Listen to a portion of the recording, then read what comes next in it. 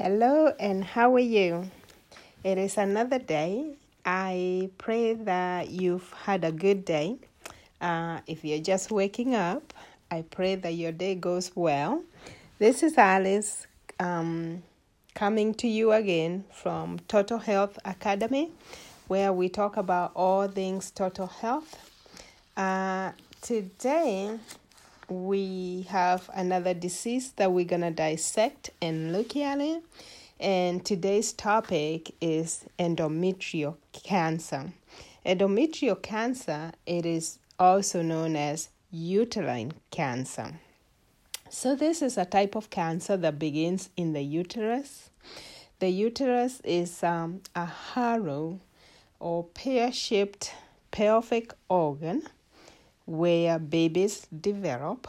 So this condition only affects women or women who bear or who have a uterus.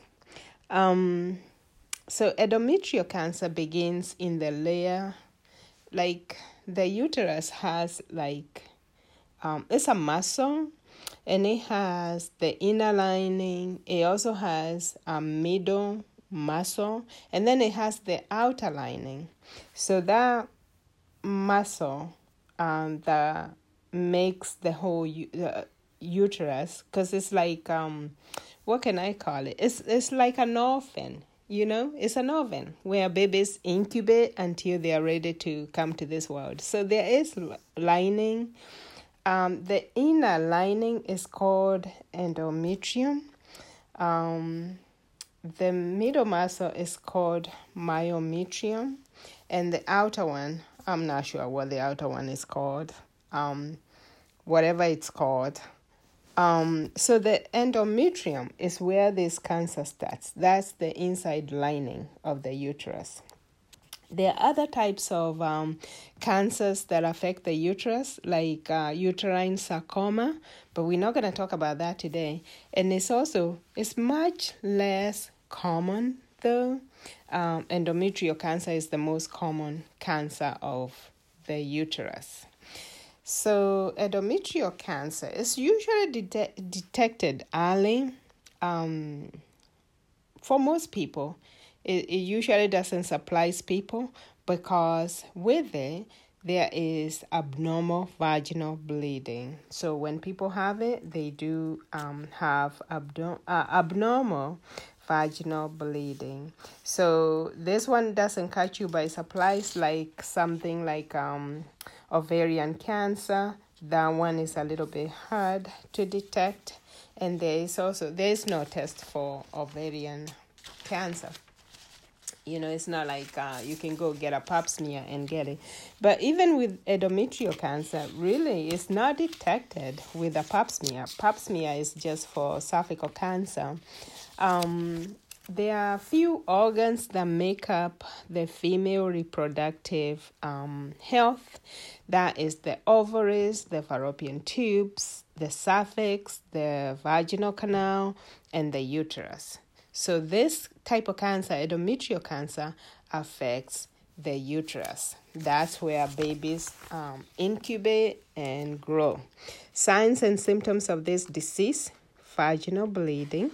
Most of the time, after, if you have vaginal bleeding after menopause, this is when you have passed the menstruation age,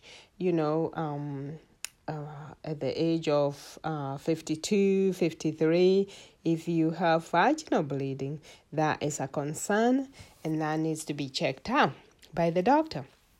If you haven't reached menopause and you're having bleeding between periods, that is an indication that something is not right. That is where you have bleeding. Maybe you have your menstrual period, and then maybe a week later you start bleeding again, or a week after your menstrual period you start bleeding again. That is what that means: bleeding between periods. Also, pelvic pain. Some people have pelvic pain, and that is an indication that something is wrong. So if any of these three signs happen or if you're experiencing that, it is good to have it checked right away. Go to your doctor. If the signs have been persistent, like if it happens just one time in a month and it doesn't happen again, well, maybe it's not a concern to worry about. But if the condition is persistent, you need to be checked out. So yeah, because you don't want it to turn out to be cancer, and you wait too long and it starts spreading to the inner muscle, the myometrium, or the outside lining of the uterus, which is called, I think it's called serosa area, or serosa, whatever they call it. Anyway, risk factors for this disease. Most of the risk factors they have documented. Some of them are on point, but some of them are not. So let's go through them. Changes in the balance of hormones. The hormones we talk about are female hormones, estrogen and progesterone. Fluctuation in the balance of these hormones can cause changes in the endometrium. And actually those changes are the changes that causes the lining of the uterus to shed. That's what causes the menstrual cycle and the bleeding, the period bleeding. So hormonal imbalances, a condition that will promote more estrogen to be produced and less progesterone, can put someone at risk for endometrial cancer. The actual title for that condition is actually called estrogen dominance. And most people who have this also have PMS or PMDD. This is where their mood is changing according to their menstrual cycle. And they can actually look like they have bipolar, Hormonal imbalance can be detrimental to our health. But there is a root cause for why your hormones will be out of whack, why they will be imbalanced. There is something going on in your life that is causing that. So usually the way I look at things, I like for someone to go to the doctor and get an actual diagnosis. Because if you come with an accurate diagnosis and I do a root cause analysis, I may look at your history, other issues that have bothered you along the way, other medical diseases, and also look at your family history. And then I'm able to pinpoint. I can tell you exactly what's causing the problem and how to fix it also. So with estrogen dominance, it can put you at risk for endometrial cancer. That's when you're making too much estrogen and very little progesterone. And other things like mood disorders will be accompanied with it. That's why I like to do a root cause analysis. Now, the other issues that you might see when somebody is having hormonal imbalance is a condition that's called PCOS. That is where somebody is having either irregular periods. PCOS is a short name for polycystic ovarian syndrome. Somebody is making eggs. The ovaries are making eggs, but they are not releasing them. So they look like cysts. And sometimes because of the hormonal imbalance, they will be released all at once. So the periods are very, very heavy and they are very irregular also. Another issue you might see with this is obesity. But I'll tell you, to me, obesity is not what people think it is, because people think that obesity is a food issue, but it's not. Another condition that you might see with hormonal imbalance is diabetes, and also another rare ovarian tumor that is called stromal tumors that may secrete excessive estrogen. That one is rare, and most of the time, a whole lot of people don't have that. But it is a risk factor, because if you have stromal tumors that are secreting estrogen and you have very little progesterone, it can put you at risk for endometrial cancer. So we are still talking about risk factors for endometrial cancer. The other one they have in the textbook is more years of menstruation. Let me explain that. When a woman starts menstruating very early in their life, like before the age of 11, and then they don't stop until later, like the median age for menopause is 51 years old. So let's say a woman starts menstruating before the age of 11 and they don't go into menopause until 55 years. So they've had more years of having menstrual periods, and so their uterus, per textbook, the uterus is exposed to more estrogen. The more periods a person has, the more exposure the endometrium has to estrogen, according to science. So I don't know how all that works. I know it's not a good, something is wrong for you to have your menstrual cycle earlier than it's supposed to come. You know, I've known young girls who had their menstrual cycles at 9 years old. That is way too young. So if something like that happens and then they're not going into menopause until many years later, 55, 56, that something is wrong with that, And when something is wrong like that, something else might happen because something is already wrong. We're still talking about risk factors. Never being pregnant. Now, this one I would like to do a little bit deep dive into it to find out what is going on with the woman. Is it that she couldn't get pregnant? Did she want to have children but could not get pregnant? Because that is caused by something different versus a woman who can have children but they choose not to. See, something else is going on. But not having been pregnant can put a woman at risk for endometrial cancer. So I would like to do a deeper dive with them. Another risk factor they have in the textbook, and this one I totally disagree with it, is older age. Yes, it is true that endometrial cancer normally affects women after menopause for most part.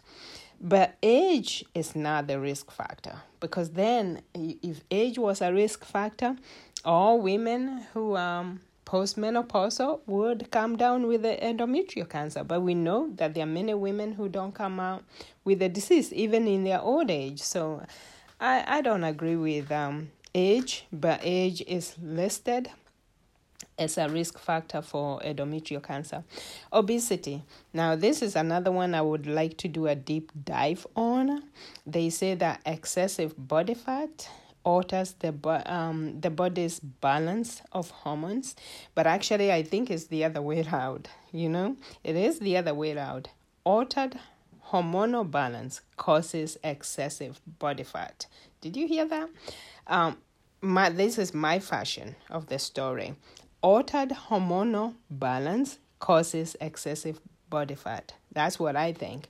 The textbook says that excessive body fat alters the balance of the hormones. I would like to do a deep dive into this one to find out why somebody is overweight, why they are obese, because there are so many causes of obesity. And it's not necessarily that the person is overeating, but if they are overeating and not exercising, there is something that's making them do that. So that one will be, you're looking at it, when you look at somebody who is obese, you're looking at a symptom of a much deeper issue. So I would like to do a deep dive into that, but obesity is a risk factor for endometrial cancer.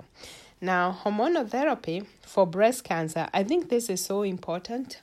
There are women who have had breast cancer and they are put on hormonal therapy for an extended period of time, a drug like tamoxifen, to prevent estrogen causing recurrence of breast cancer. Say if somebody had breast cancer that was estrogen receptor positive, or even progesterone. I don't know. But mostly I find with estrogen receptor positive breast cancer, sometimes the doctor will put them on tamoxifen. And when they get put on that drug, it kind of puts them on an artificial kind of menopause. That is a risk factor for endometrial cancer. So if you have to be on tamoxifen for an extended period of time, it is probably better to discuss this with your doctor to talk about the risks and the pros and cons of being on that drug. I know cancer is scary and nobody wants to get it. So if it can be prevented with a drug, most people would consider doing that. But this is another issue I would like to do a deep dive into, because there are some areas and some problems I see with cancer prevention, because we think it's being caused by estrogen, but what is causing the estrogen dominance? What is causing the hormonal imbalance? I like to dig deeper into these issues to find out what is going on, instead of just putting someone on a pill and say, take this, it will prevent something. So I like to do a deep dive, and I like to get to the root cause of something. Now, we're still talking about risk factors of endometrial cancer. Another risk factor will be inherited colon syndrome. This is a syndrome that increases the risk of colon cancer and other cancers, and the other cancers also include endometrial cancer. This condition is actually called Lynch syndrome. So again, if something is inherited, I would like to do a deep dive into that, because we are not supposed to be inheriting diseases from anyone. So that is an abnormal thing to happen, and there is actually a way to stop inherited diseases, but you gotta know how. So that one I would like to do a deep dive. If somebody has a condition like that, I will tell you at the end of this podcast how you can get a hold of me. Diagnosis of endometrial cancer. Normally, if you have some of the signs that I talked about, bleeding after menopause, vaginal bleeding after menopause, bleeding between periods, having pelvic pain, those kind of things, you need to go to the doctor, and the doctor needs to do some things to find out what's going on. So the first thing the doctor will probably do is a pelvic exam. Most women are familiar with that. After the pelvic exam, they might want to do a vaginal ultrasound just to look and see. The vaginal ultrasound uses sound waves to create like a video image of your uterus to see whether there is fibroids, what's going on with your uterus, if there is any cysts, also looking at the uterine wall. They might also do something else like a hysteroscopy. Is another procedure they could do. It lasts like 5 to 10 minutes. Some women say it's very painful, but if you have a good technician who can do it, they know how to help you calm down, and they can do it, and they can reassure you, so you don't have to be that uncomfortable. But this one, they insert a scope into your uterus, and they can look at the endometrium, the first layer of your uterus, and they can also look at the fallopian tubes and see what's going on with that. Endometrial biopsy is another thing that the doctor could do. This is where they get a biopsy of the lining of the uterus and take it to the lab for analysis. If they don't get enough tissue, or they're not able to get enough tissue with endometrial biopsy, they can do something that's called a DNC, or dilatation and curettage, to scrape the lining of the uterus and examine it at a microscope for cancer cells. So those are some of the things that they could do for diagnostic workup.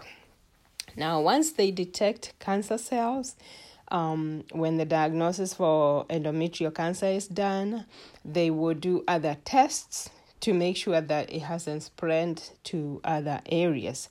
So a chest x-ray could be done, looking at your chest to make sure that the tumor, this thing has not metastasized into other areas. Metastasis is where the tumor kind of spreads to other areas. It kind of breaks off or migrates to other areas. So they need to do chest x-ray, CT scans. Some doctors may do PET scans, blood tests, MRI. But, it all depends on what the doctor wants to do and how they're going to figure out or determine that the cancer has not spread to other areas. Normally, if they do an MRI of your uterus, they can actually see a big chunk of how the tumor is, how it looks, and if it looks like it has spread to other areas. So the final diagnosis of staging, it may not be done until the surgery is actually done, where they do like a hysterectomy. They remove the uterus. What is it called? Hysterectomy. Well, maybe I'm not pronouncing it well. I'll practice on pronunciation. To determine the extent of the tumor. So when they do the staging, they use a system that is called Fago stages of adenocarcinoma. So this staging is done in Roman numerals, and it's stage 1 to 4. 4 being the worst staging you can get. That means that the cancer has spread to other areas. So if you Google FIGO staging, you can actually see how they stage it.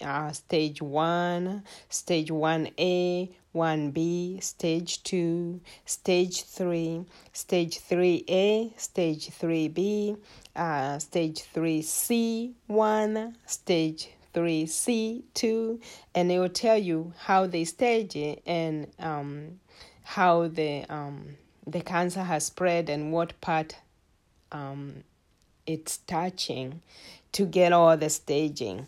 So stage 4 is the worst type of staging that somebody can get. That means it has spread to other parts of the body. It's not just contained in the pelvic area. So, and stage 4 has it's broken down into 3 parts, stage 4, and then stage 4A and stage 4B. So you can discuss that with your doctor. Now, about treatment for endometrial cancer, usually surgery is done, hysterectomy, hysterectomy. That's what it is. I told you I was going to practice on how to pronounce that. By now, I hope you know that English is my second language, so I may not always pronounce things right the way they are supposed to, but it's a hysterectomy. Okay, so that is the removal of the uterus. Sometimes the fallopian tubes, if they are affected, they might be removed. If the ovaries are not affected, usually they are left intact because you need your ovaries so you can produce estrogen and progesterone. Even after menopause, you still need your ovaries. The treatment, so maybe surgery. You could also get radiation. You could get chemotherapy where they use drugs to kill cancer cells. Radiation uses heat to kill cancer cells. And there is 2 types of radiation. There is radiation that they can do from within the body, or a radiation machine that is outside the body but is directed at where the cancer is. So the doctor can explain that to you. They might also do hormonal therapy. Let's say if your cancer is very responsive to something like estrogen, they might give you hormonal therapy to kind of slow down the estrogen production, because the estrogen could be feeding the cancer cells. Targeted drug therapy. This one is more specific. It focuses on different weaknesses that the cancer cells have and is directed at those weaknesses. That is targeted drug therapy. Now, they might also give immunotherapy. The way they do immunotherapy, and these are very targeted drug therapy and immunotherapy are very expensive drugs. So the way the scientists have it, they say that your immune system, generally speaking, is supposed to fight cancer cells. Normally, it's supposed to do that. But they say that the cancer cells produce certain proteins that make your immune system blind to the cancer cells. So they give you immunotherapy, which is directed to do what your immune system is naturally supposed to do. So your immune system has is made up of soldiers. It's the defense team for your body. And it has T cells and natural killer cells and macrophages that are supposed to protect a person from things in the body that are not supposed to be there. That will be like stuff like viruses, bacteria, fungus, stuff like parasites, and also tumors, cancer cells. Cancer cells are not supposed to be in the body. So something is going on that makes the immune system not be able to detect and destroy the cancer cells. But now let's talk about prevention for a minute before we go to the root causes. And actually, I'm just going to mention the causes, but I'm not going to do the root causes because the root cause is different for different people. It's not always the same for everybody. So, prevention. I don't like the prevention they have in the textbooks, but I will tell you what they are anyway, but I don't like it. Anyway, so they were talking about asking your doctor or talking about hormonal therapy after menopause. Talking with your doctor about that, the risk factors of doing hormonal therapy after menopause. Generally speaking, this is why I don't like it. I don't like when we try to do extra things for our bodies than the way we were designed to operate. So generally speaking, according to me, people, and I'm postmenopausal, and I'll tell you, I would never, personally speaking, I would never take hormonal therapy after menopause. Some women do it because of the hot flashes, to manage hot flashes, because they are they can be annoying, and they can also be very uncomfortable to deal with. So that's why women take hormones after menopause. Years ago, when I went into the medical industry, just about every woman I met, this was in the U.S., it wasn't happening in Africa, but in the U.S., many women were taking hormonal therapy after menopause. I don't see it as much today, but I'm sure there are still some people who do it.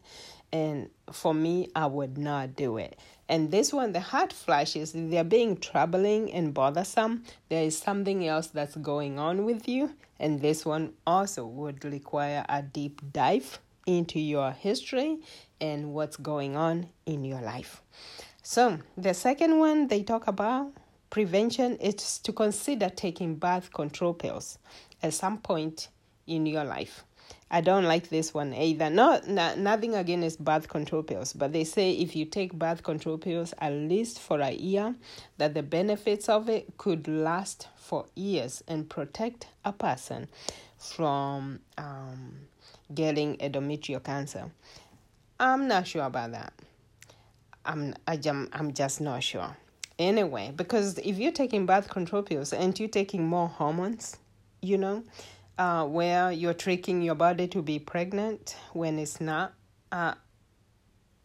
Anyway, it's confusing for me, and some things I don't understand. Not that I don't understand, but they don't make sense, if you know what I mean. But anyway, consider talking to your doctor about that. Don't just take what I'm saying and take it to the bank. Talk with your doctor about that. But they do say that taking birth control pills, at least for a year, it will protect a person from endometrial cancer. Another one, and this goes without saying, and this also goes for many diseases, maintaining a healthy body weight. Now, that one is true, but like I said, obesity requires a deep dive into why the person is obese, because sometimes they could have another health condition. Maybe they are taking medication for something else, and the medication is making them gain weight. So it's not always food that makes people gain weight, and it's not always lack of exercise that makes people gain weight. There is a science to obesity. So that one requires a deep dive. Now, I'm coming to the conclusion of this podcast, but I cannot leave without talking about what the scientists have discussed or found out, according to research, what the cause of endometrial cancer is. And this is what they had to say. Doctors do not know what causes endometrial cancer. Let me repeat that. Doctors do not know what causes endometrial cancer, but they have found out that something happens that creates a change in the DNA of the endometrium. That means there is a DNA change that affects the lining of the uterus. The DNA change they are talking about is a mutation that turns normal, healthy cells into abnormal cells.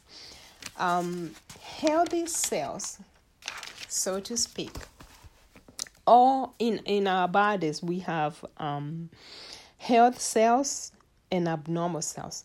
For most part, in all our bodies, every part of our body, we do have health cells that multiply, but they also die at a set rate.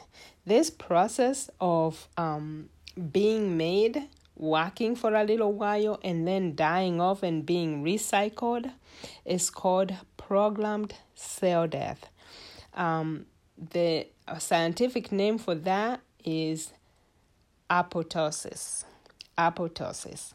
That is programmed cell death, and every cell in our body does that. It's also called autophagy, where autophagy is also programmed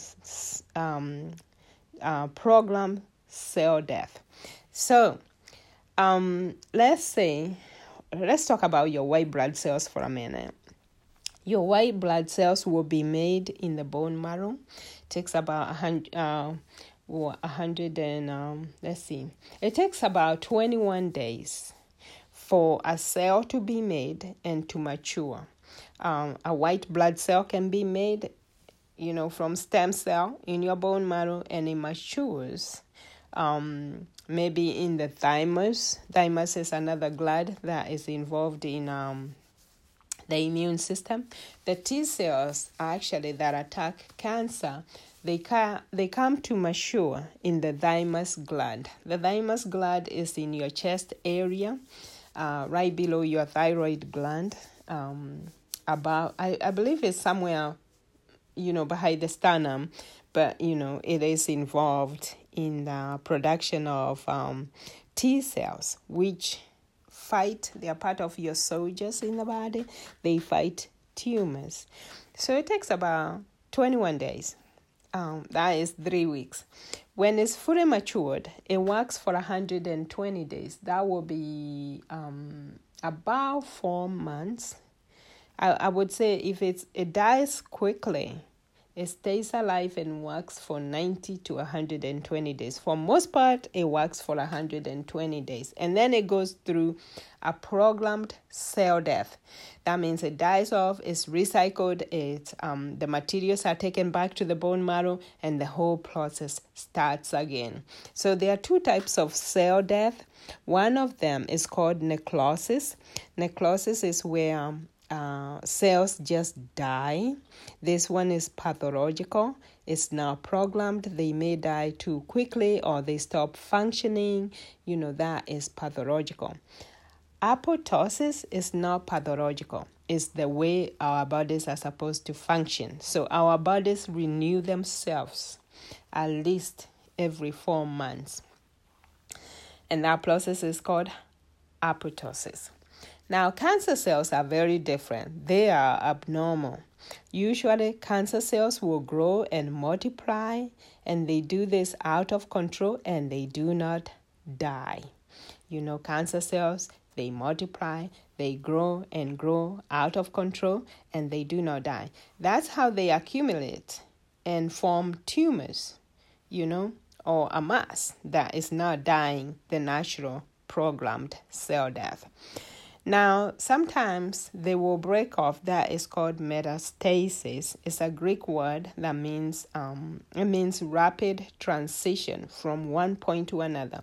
Metastasis is where cancer cells can invade other tissues or separate off and break off from the initial tumor and spread elsewhere. So that is what cancer cells do. Now, I want to leave you with something, hopefully that will give you hope. There is two things when I look at this disease that are going on, the causes. There is the genetic mutation, and the question we need to ask is, why are the genes changing? Why is there a genetic mutation? As if you have ever listened to any of my podcasts, I always say that all diseases are epigenetics. The genetic mutation, the information or the intelligence that is causing the genes to change is actually coming from outside the gene. And that outside is the one, when we do a deep dive, that is what we're going to talk about. The reason why I don't like to do a deep dive here is because many people have been the way they understand how a human body functions is all different. I know we've gone to school and we've studied science, but there are parts of a human being that we cannot see with our naked eyes. And that is that those hidden parts is what I would like to talk about when we do a deep dive. So depending on how you've grown up, what you've been taught, what you know naturally, what your people know. People believe all kinds of things. But that is one thing I would like to talk about when we do a deep dive. Genetic mutation, and where the force that causes, or the intelligence that causes your genes to change. Where is that coming from?